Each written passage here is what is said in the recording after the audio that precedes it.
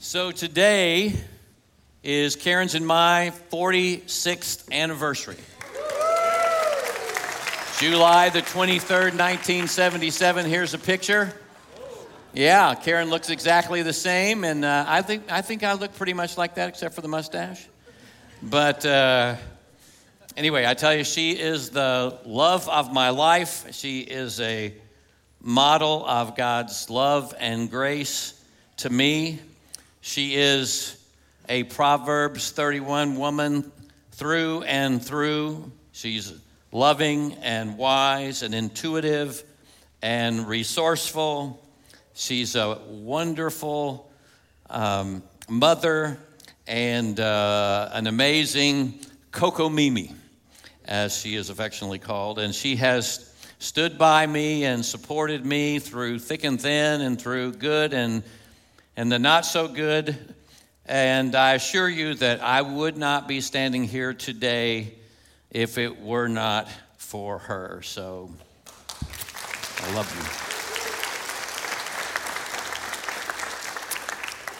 you. Good morning, Fellowship Greenville. It's so good to see you today. If this is your first time here, we want to extend a special welcome to you. Most often on Sunday mornings, you'll find that we are studying our way through whole books of the Bible or long passages of Scripture. But typically in the summer, we do a topical sermon series that helps us dig deeper into some aspect of our journey of faith. And this summer, we're in a series entitled Church Matters. Church Matters. And we're laying out the case that in a day when the local church doesn't really matter so much to a lot of people outside the church and even sadly to some inside the church, still the church matters because it matters to Jesus. Jesus lived and died and rose from the dead to bring his church into existence. He sent his Holy Spirit to empower the church to carry forward his mission in the world. He calls the church his body, and he calls the church his bride. And he promised that the church would be protected and preserved and that the gates of hell would never take it down. And he's promised that one day he will come back for his church. The local church matters because it matters to Jesus. And if it matters to him, then it has to matter to the followers of Jesus. And to make the case as to why the church matters, we've been looking at the matters of the church. Things like why membership in a local church matters, and why congregational worship matters, why spiritual formation matters, why serving matters, spiritual gifts matter, why healthy leadership matters, things like that. And today we're going to look at why baptism matters. Why baptism matters. Now let me begin by asking you some questions. And I want you to raise your hand really high, and this goes for those of you in Auditorium 1. Even though I'm not there and I can't see you, the rest of the auditorium can see you. And it's important that we see how, you stay with me, you'll see. Let me ask you this. How many of you here today were baptized or christened as a baby? Raise your hand. Okay, lots of people, all right. How many of you were baptized when you were a young child or a teenager? Raise your hand. All right, look around. Yep. How many of you were baptized as an adult? Okay, wow. And how many of you were baptized, but sometime later in your life you got rebaptized? Okay, quite a few of you. And how many of you married couples have come from different church backgrounds that held different positions on baptism? Okay, should be 2 hands going up now. And how many of you have never been baptized? Okay, quite okay. All right. Now, as you can see, many people here at Fellowship have come from all kinds of different church backgrounds, or maybe no church background. But of those who were raised in the church, different people here have been baptized in different ways at different times. And I imagine that most of you have an opinion about baptism. And it's been my experience that when it comes to talking about baptism, with some people, it's not uncommon for it to become kind of an emotional issue. And even though you might not be devoted to the church you grew up in, if I start telling you that you got baptized the wrong way and your baptism didn't count and you got to be baptized our way for it to count, then I know you're going to be emotionally upset with me, and you don't want anybody. I understand. You don't want some preacher telling you that your priest or your pastor or your parents or your grandparents or your entire denomination was wrong. And so it can be an emotional issue. But we do need to talk about this, and let me tell you why. There's two reasons. First of all, we do a lot of baptizing in the church, children and adults. And from time to time, you'll hear someone say something like this. We share the stories of those who are being baptized. Sometimes you'll hear somebody say, well, I was raised in a church, but I drifted away from God when I was in college or in the military or whatever. And then I heard the truth about Jesus, and he changed my life. And so I'm getting baptized today to let everybody know that I've trusted Jesus Christ as my personal Savior. Or sometimes you'll hear somebody say, I was christened as a baby, or maybe I was baptized as a child or teenager, but I want to be baptized today as a profession of my faith in Jesus. And so the question comes up, well, why are these people getting rebaptized? Wasn't the first one good enough? Didn't it count? And the reason that people get rebaptized is because of what we're going to talk about today, and that is that they've discovered what baptism really means and what it is and what it isn't. Now, there's another reason I want to talk about baptism, and that is because each week we have people coming to Fellowship Greenville from all kinds of church backgrounds, and some of you did kind of wander away from the church, and now you're coming back. And you might have been raised in homes where your parents took you to church, and when you left the church, when you quit going to church, they got very upset with you.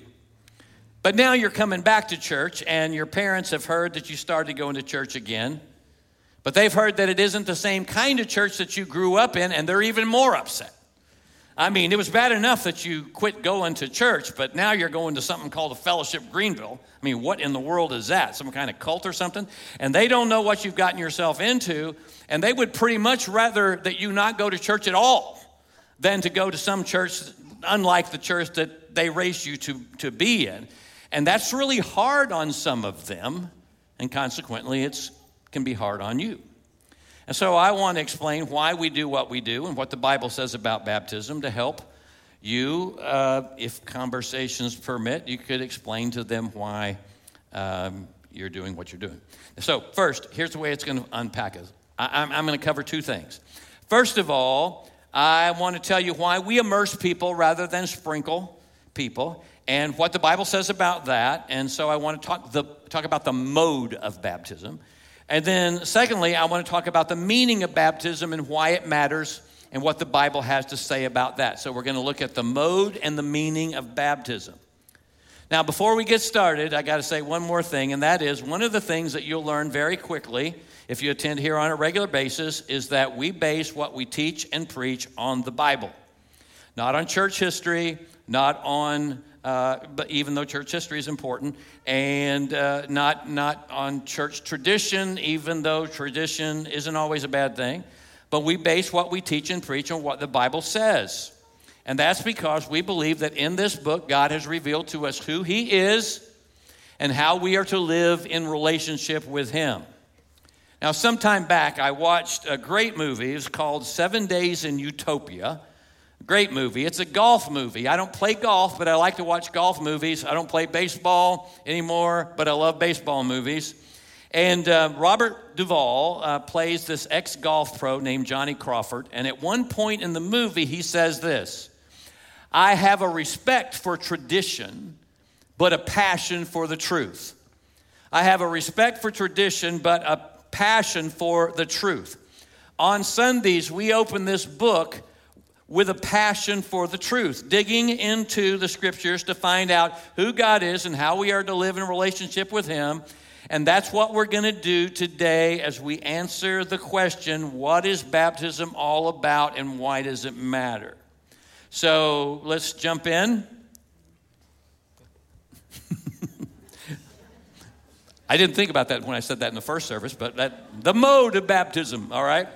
Now, before we look at what the Bible says, I want to give you a dictionary definition of the word baptism.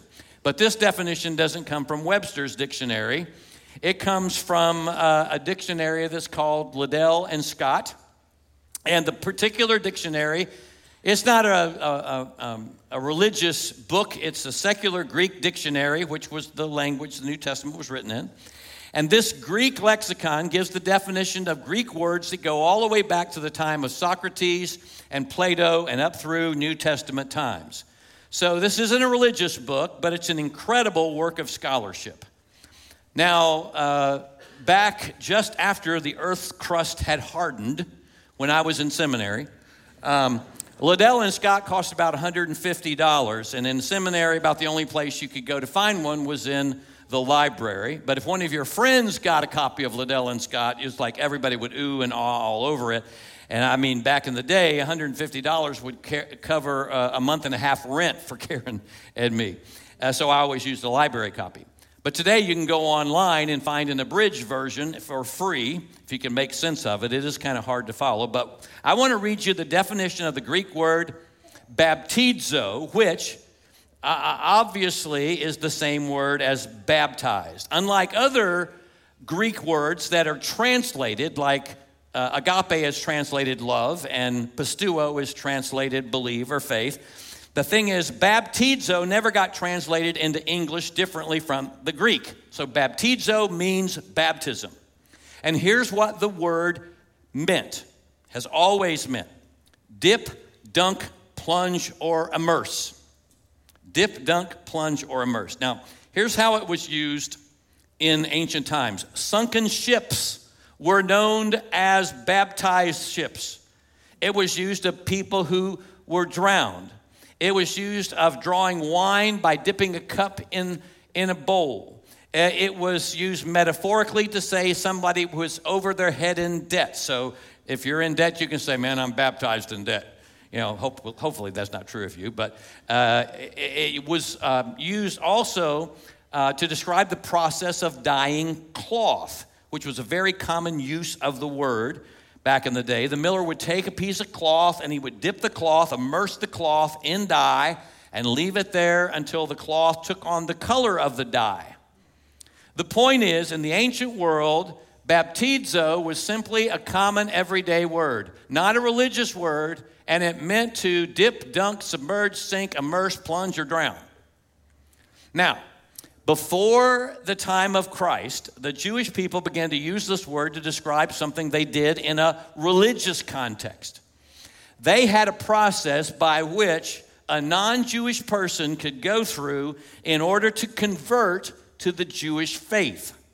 So let's say you lived back in the day, and let's say you moved to Jerusalem from Ephesus, a Greek city in modern-day Turkey. So you were an Ephesian, you were a Greek, but you moved to Jerusalem, and as you watched the Jewish people do life, you saw that they worshiped one God, not a whole pantheon of pagan gods.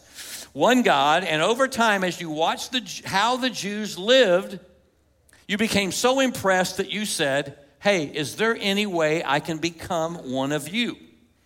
Well, there was a way to do that, and part of it was you had to study and learn the Torah, the Mosaic Law, and you had to give up eating certain foods, and you had to remove unclean things from your house. You had to go through all kinds of rituals. If you were a man, you had to be circumcised, so you better be serious about this thing.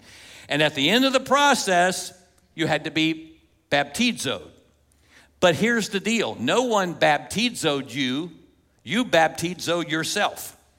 And so you and a whole group of people would go to a Jewish mikvah, and this is what it looks like. It's a big hole in the ground filled with water. And there are like 50 of these around where the temple used to be, which you can see for yourself if you go to Israel with us in March of 2025.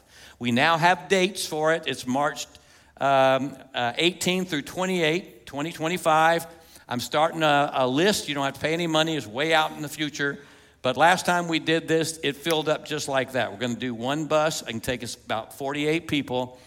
But if you want to be on the list, email me, cboyd@fellowshipgreenville.org. But what a Greek person would do that wants to become a Jew, you would go down into the mikvah, and you would go down into the water, and you would dip yourself underwater. And that ceremonial washing symbolized that you were leaving your old life behind, and you're kind of identifying with the Jewish faith. It was like an initiation rite into Judaism. Well, just before Jesus began his ministry, something very unusual happened.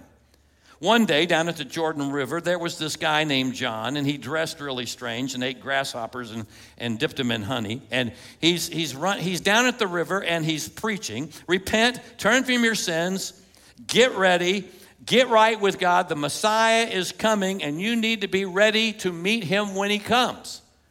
And as the crowds heard John preach, they began to realize that they had, in fact, drifted away from God, and they began to repent of their sins. And they came to John, and John did something that had never happened before, at least not like this. John took people down into the water, and he dunked them under the water. And people looked at him, and they were saying, look at that. John is baptizoing them. And because this was so unusual, and because John was baptizing so many people, they started calling him John the Presbyterian. No. They called him John the Baptist. John the Baptizer. You thought that was his last name, or the head of a denomination, didn't you? No one had ever done anything like this before, so he got the nickname John the Baptizer because it was the best word to describe what he was doing. He was dunking people under the water. Now, there is a Greek word for sprinkle. It's the Greek word reno, and reno is a common word in the Bible, and it's used to talk about how priests would sprinkle blood on the altar of sacrifice. That was a very common word. But when it came to explaining what John was doing, they did not call him John the Rainist. They called him John the Baptist because baptizo, not reno, best described what John was doing in the Jordan with these people. All that to say, the first reason we immerse new believers is because that's what the word baptize means. It has always meant dip, dunk, immerse, submerge, plunge, and in Bible times, that's what it meant before and during and after Jesus came. In Jim Thompson's first book, A King and a Kingdom, Jim talks about the fact that John Calvin, Presbyterian, Martin Luther, Lutherans, and a Catholic theologian named Hans Küng all say that baptizo means immerse. And it was the standard practice of the church until the middle of the 3rd century. And here's some examples of ancient baptistries. From the 1st and 2nd.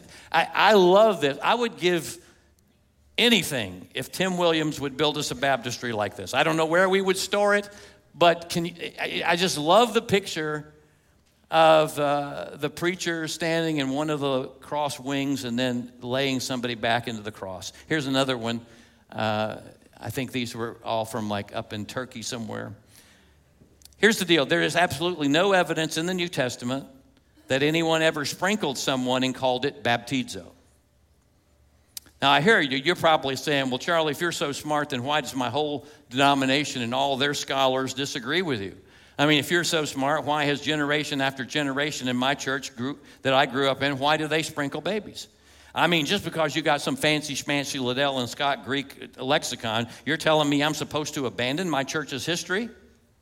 No, I'm not telling you that at all. I'm just saying you should examine the biblical evidence for yourself. And you'll find that the whole idea of sprinkling babies arose as a tradition in the church and actually a doctrinal diversion. I'll tell you why in a minute.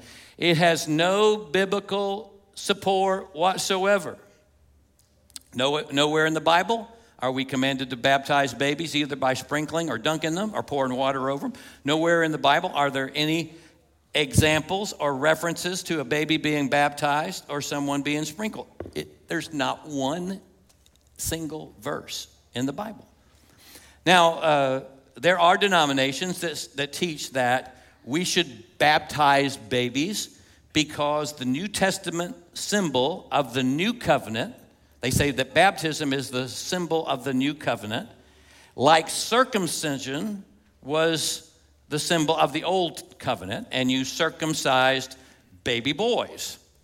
Okay, that's kind of an interesting thing to think about, but it's not in the Bible. In fact, Jesus says the Lord's Supper, not baptism, is the symbol of the new covenant. And so I'd encourage you, go ask your priest or your pastor or your parent and say, I heard a whole different version of this baptism thing. Would you show me in the Bible where it says we should sprinkle babies? Would you show me just one clear example of someone baptizing a baby? And they won't be able to show you one. And they'll admit they can't show you one. So where did the whole idea of infant baptism come from? Well, it came out of what was happening in the church about the 3rd century.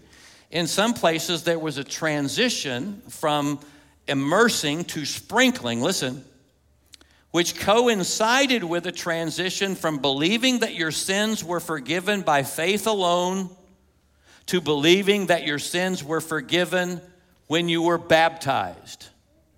So if you begin to believe that your sins are forgiven through the waters of baptism, then you better get those babies baptized as soon as you can. And that's how it arose. And these transitions were not based on what the Bible said. They came from what certain people in the church began to teach, which later became church tradition. But again, what you need to know is that here at Fellowship, as I said earlier, we base what we believe on the clear teaching of Scripture. And where the Bible is at odds with church history or church tradition, we go with the Bible because we respect tradition. We have a passion for the truth. And since the Bible teaches baptism by immersion, that's what the Greek word means. We immerse rather than sprinkle. Now, by the way, I got lots of Presbyterian friends and Lutheran friends and Episcopalian friends who are Anglican friends that are solid believers, and this would never cause me to not want to have fellowship with them. This is not something that divides the church. Everybody has to seek this thing out and work it out for themselves. I'm just explaining how we work it out here for our church.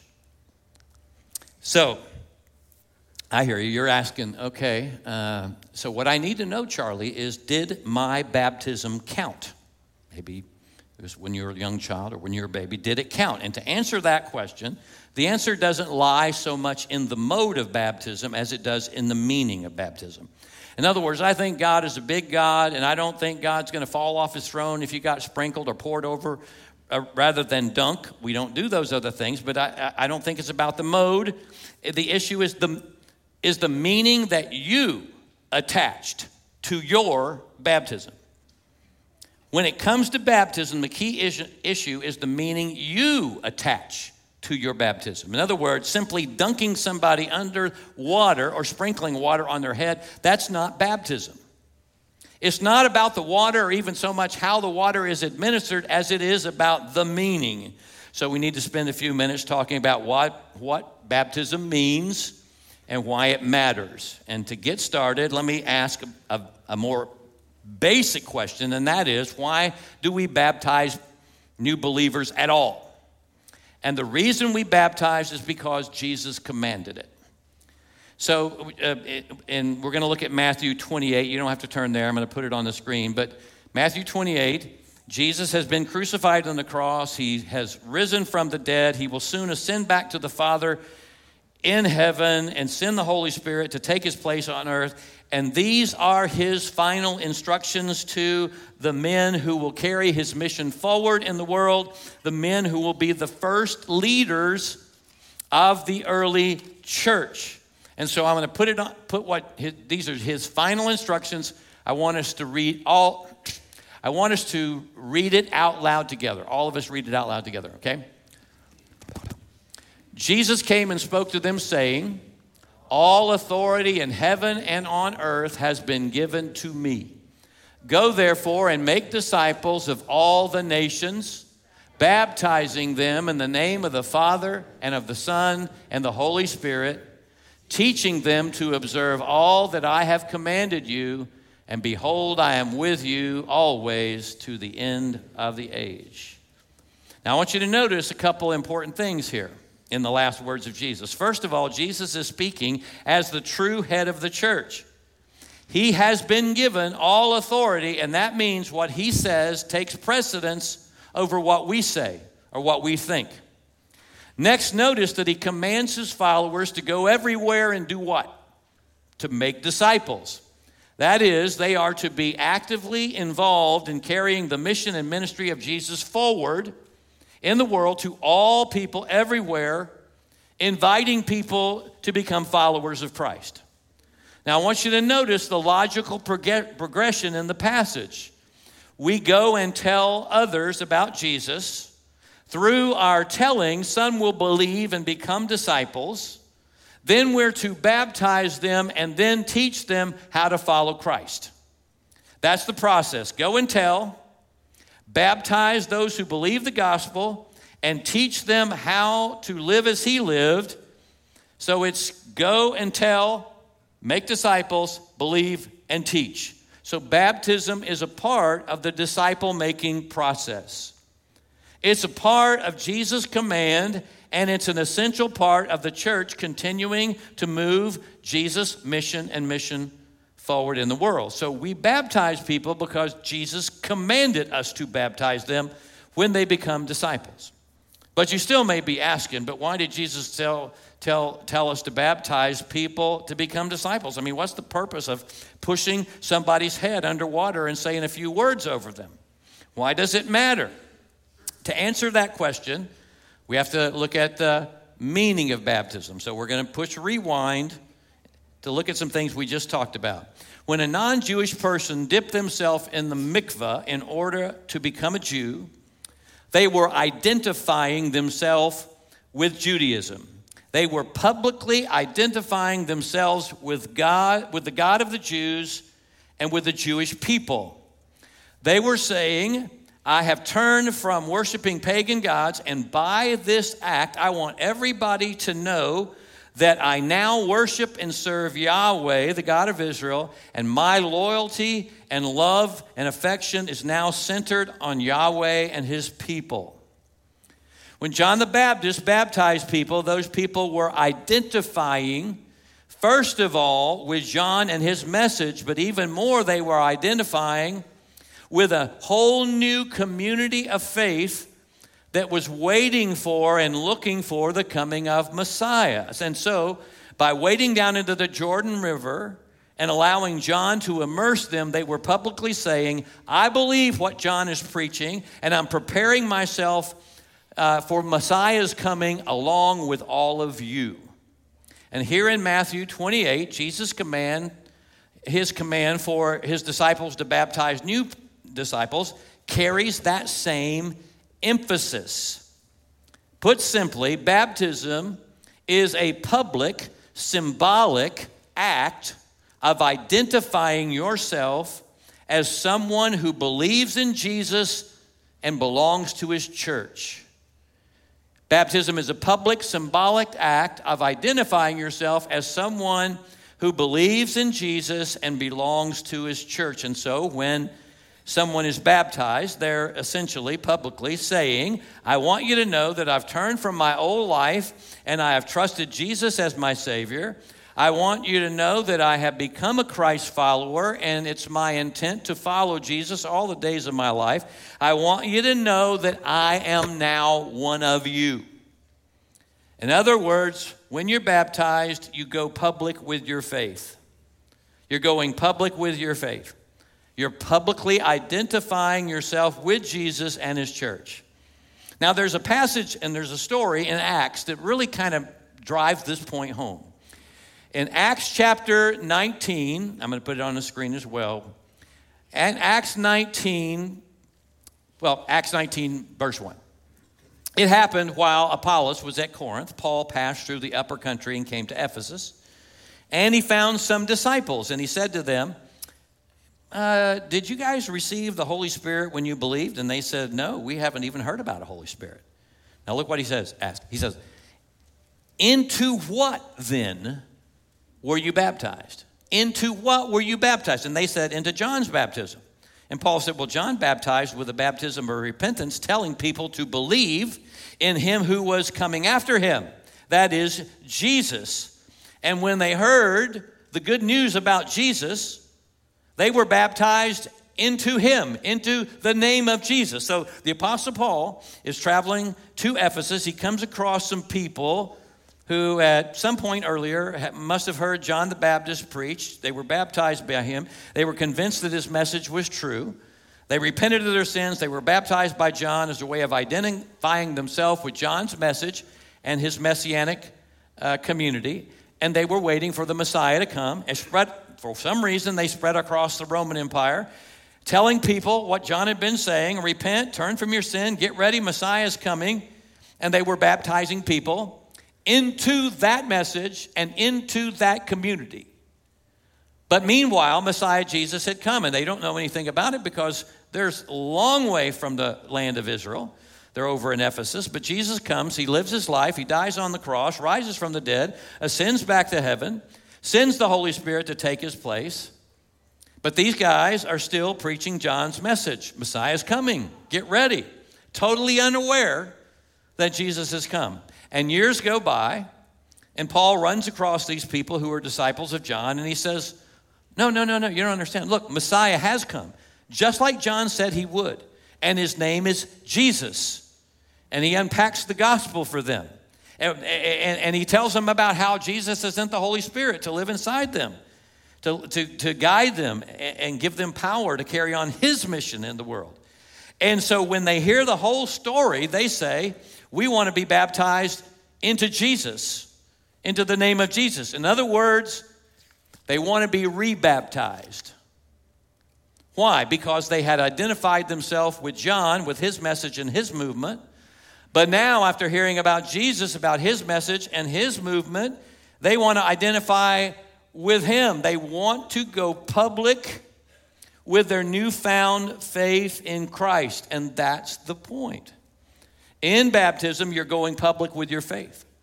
It's coming to a point where you say, I don't care what my family and friends think. I want people to know that I believe in Jesus. He's forgiven me of my sins and given me a brand new life with God. I'm one of his people, and I want everybody to know that.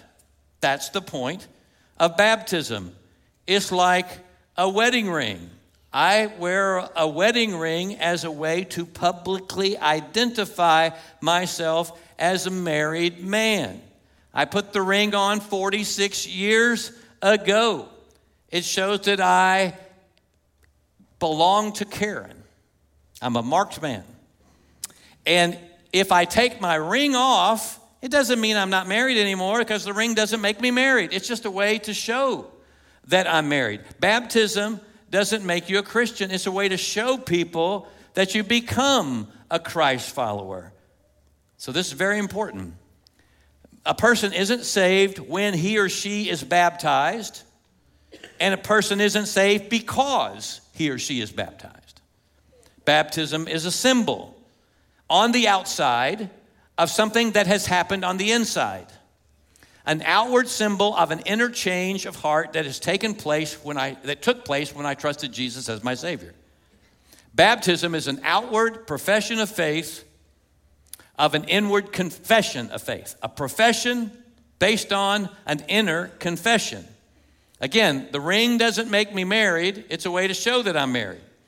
Baptism doesn't make me a Christian. It's a way to show people that I'm a Christian and that I become a Christian. Now think about it. Jesus was baptized, and he didn't need to be saved, and he didn't need for his sins to be forgiven. And there's no record that Jesus ever baptized anybody. I mean, so think about that. If the Son of Man came to seek and save that which was lost, and if baptism was essential to salvation, then surely Jesus would have baptized people himself. But Jesus never baptized anyone. No, because over and over again, he emphasized that faith in him alone was the sole condition to receive new life and the forgiveness of your sins. Listen to Jesus' words, John 3:16, for God so loved the world that everyone who believes in him should not perish but have everlasting life. John 5:24, for whoever hears my word and believes on him who sent me has everlasting life and shall not come under judgment, but is passed from death into life. John 6:47, I tell you the truth, everyone who believes in me has eternal life. It is faith alone that saves, And you see many examples of this as you read through the book of Acts. I'll look at two. In Acts chapter 16, verse 31, when a prison guard asked Paul, "What must I do to be saved?" Paul's answer was short and faith-based. He said, "Believe in the Lord Jesus and you will be saved." And the jailer believed, and later that night, after Paul shared the gospel with the rest of his family, they all believed, and he and his whole household were baptized. Acts 18:8, and Crispus, the leader of the synagogue, believed in the Lord with all his household, and many Corinthians, when they heard the gospel, were believing and being baptized. Now, these are just two examples, but these stories make the point that baptism is a symbolic act that pictures a new believer's new relationship with Christ and his church. Now, by the way, many people who teach infant baptism cite passages like Acts 16 and Acts 18, where it says that someone and his whole household were baptized. And infant baptism people say, see, the man's whole household was baptized, and no doubt that included babies. No doubt. I seriously doubt it. Why? Because first of all, the text doesn't say that. It doesn't mention babies in those families, but also a close reading of these texts, Acts 16 and Acts 18 say very clearly that the jailer and Crispus believed along with their whole household. In other words, however old the family members were, they were all old enough to believe, and that's the point. That's the point. And so according to the teaching of Scripture, baptism follows belief. Baptism follows belief. It comes after you personally trust Jesus as your Savior. It's the first step of obedience to Jesus' command in Matthew 28. Go and tell, believe and be baptized. Baptism follows belief. Another way to say it is that baptism without belief is meaningless. You cannot personally identify with something you don't understand. And that's why we don't baptize babies. Infants aren't capable of understanding the gospel. They're incapable of faith. They're incapable of declaring their allegiance to Jesus or their intention to follow Jesus and be a part of his people. In the New Testament, there's no such thing as a baptized person who has not exercised faith, not one. And so the consistent teaching of the New Testament is that baptism follows belief. And so that leads to the final question, and that is, have you really been baptized? Let me answer that, so don't throw anything at me. But if you were sprinkled as a baby, you haven't been baptized. You've been christened, but actually there's a problem with that. Because to christen means to make a Christian. So think about the connection to how there was that transition from faith alone to baptizing babies so their sins would be forgiven. Nobody is made a Christian through water. Now, I was raised in a Moravian church, or I was christened in a Moravian church. I wore a christening gown, so this is Charlie in a dress. And I tell you, my pictures are deteriorating. I mean, this looks like it was taken in 1912 or something. I'm not quite that old, but hear me. If you were christened like me, obviously that was a very meaningful event to your parents. Your parents dedicated you to God like my parents dedicated me to God. Now, your parents may have believed that by having you christened as a baby, that made you a Christian. But have we seen that wouldn't be true? But our parents were just doing what they're taught. And in a very real sense, they were professing their faith and their intent to raise you to be a Christ follower. So no doubt, it was a meaningful event to them. And I would never discount the value of their faith and their desire to see you grow up to follow Jesus. In fact, that's why we have parent dedication here. To give parents the opportunity to make a public commitment to raise their children to grow and follow Jesus. And Next Gen Ministry does a great job with that. You can go online and look up baby dedication or parent dedication, and they have a whole afternoon of it. It's really good. It's a really great thing. Family, friends attend. We do parent dedication, baby dedication, but we don't sprinkle babies because that's not baptism according to the Bible. Why not? Again, because as a baby, it wasn't about your decision. It was about a decision your parents made on your behalf. As a baby, it wasn't about your faith. It was about your parents' faith. Now, some of you, maybe you grew up in a church like the one I grew up in, and at a certain age, all your friends were joining the church, and in a special meeting, they were all saying, well, I'll go down if you will. Well, I'll go down if you will. And you walked an aisle, or you made a commitment at youth camp, and you all threw pine cones on the fire as a way to symbolize your faith, which baptism's a better symbol than pine cones on the fire. But anyway, but so you got all caught up in this, well, I'm 8 or 10 or 12 or 15, and it's time to join the church thing, or all my friends are becoming Christians, so I guess I should do that too thing. And so you went forward at camp, or you walked an aisle after the 9th stanza of Just As I Am, and someone filled out a card on you, and you were baptized a week or so later. But really, you weren't going public with a decision you made to follow Christ. It was more about your friends, what your friends were doing. And you know what? That wasn't a baptism either. Why not? Because baptism is not about a desire to join the church. It's not about some age or stage in life. Baptism is not about your church's faith, your parents' faith, your friends' faith. Baptism is about your personal faith. It's your personal faith going public.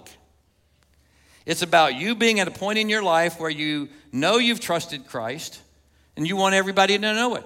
You want to publicly identify yourself with Jesus and his church. You want to go public with your faith. And that's what baptism is all about, and that's why it really matters. So why do we baptize people by dunking them underwater? Because that's how the word was used before Christ, during the time of Christ, and after the time of Christ. It was used that way both outside the church and inside the church. It means to immerse. And why do we baptize people after they believe in Jesus? Because Jesus commanded it, and the early church practiced it as the first step of obedience to Jesus and as a way of going public with your faith. It's not about your parents' faith, your church's faith, your friends' faith. It's about your personal faith in Jesus. And baptism is nothing more than that, and it's nothing less than that. Now, I'm not a huge NFL fan, but I love college football. I look forward to the fall every year, and I had somebody ask me this morning, how do you think FSU is going to do this fall? And I said, they're going to kill it. The recruiting has been great. I'm just looking so forward to it. And I just love the atmosphere in stadiums, and even if you can't go, they'll show you on TV. But you see this kind of thing. I mean, fanatic fans here, and then or these two guys. And these guys have been around a long time. They must be 60 or 70. I never have been able to figure out, how do you sign up to be the gold sparkle guy? But somehow they do. Or that's not as crazy as this Clemson fan. Like that's out there right there. And or this Gamecock fan who's permanently branded. So let's not let Jim Thompson see that. Or this baby Gamecock fan. I mean, now this kid doesn't have a choice. I guess it's kind of like infant baptism. It's his parents' fanness, not his personal fanness. At least not yet anyway. Now, even if you don't go to the extremes, most of us, who have a team, a college that we went to, or we've adopted a team when we moved to the state of South Carolina, or whatever, or we're still faithful to Ohio State or whatever, we'll wear caps, and we'll wear scarves and earrings, and we'll put stickers on our car and flags on our car. Why do we do that? Well, it's simple. Because we want to identify with our favorite team. We want everybody to know this is my team. You can see it because I'm wearing an FSU hat. We want to go public and let others know of our love and loyalty for our team. Well, I mean, no, I don't know of a fan who, I just don't know if I want to put that hat on today because there's so many people in the crowd. You know what I mean? We're not ashamed to wear our colors. And so I guess it comes down to the question, do you have the same love and loyalty for Jesus as you do your college team? And the question gets more specific, is that have you moved from your parents' faith or your church's faith or no faith to a personal faith in Jesus?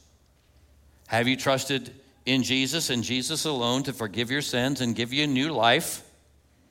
If not and you want to, all you have to do is tell God that's what you're doing, that you're putting your faith and trust in Jesus to forgive your sins and to give you new life.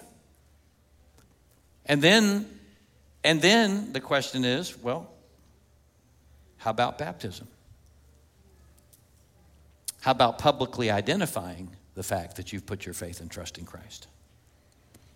And maybe you've done that a long time ago, but you never got around to being baptized. Baptism is just the way to publicly show others your love and loyalty to Jesus. It's nothing more than that. It's nothing less than that. And I'll tell you this. I've talked to lots of people who wrestled through, well, I was christened when I was a baby, just like I did.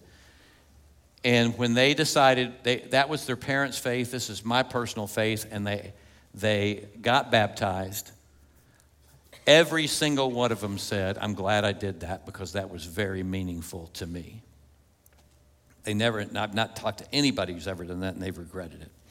So if you're interested in getting baptized, I encourage you to stop by the Next Step table out in the Commons. There's some information there. There actually is a little brochure on baptism there. You can take a picture of that QR code, and it'll take you to the baptism page online. Our next baptism is on November the 12th. We always have a class to kind of go over these kinds of things and talk about the story, your personal story of coming to faith and how God has been working in your life. We talk about all those kinds of things because that's something that someone would read on your behalf on that day. So baptism's coming up, and it's my prayer and my hope, and I'll just be real upfront with you. Like, one of my goals in preaching this message was all of those of you who said you've trusted Christ but you haven't been baptized. It's my prayer and my hope that you would do so. Father God, thank you for today. Thank you for your word. Thank you for the clarity of your word. And Lord, we want to hold what we've talked about today with humility because, Lord, I understand that there's brothers and sisters all over the world that hold different views than what I presented today. And we love them, and many of them are actively involved in carrying the mission of Jesus forward in the world. And we're grateful to co-labor with them. But God, I thank you that here, how we understand the scripture here, it's been so neat to see through the years how you work in people's lives and you bring them to a point of faith.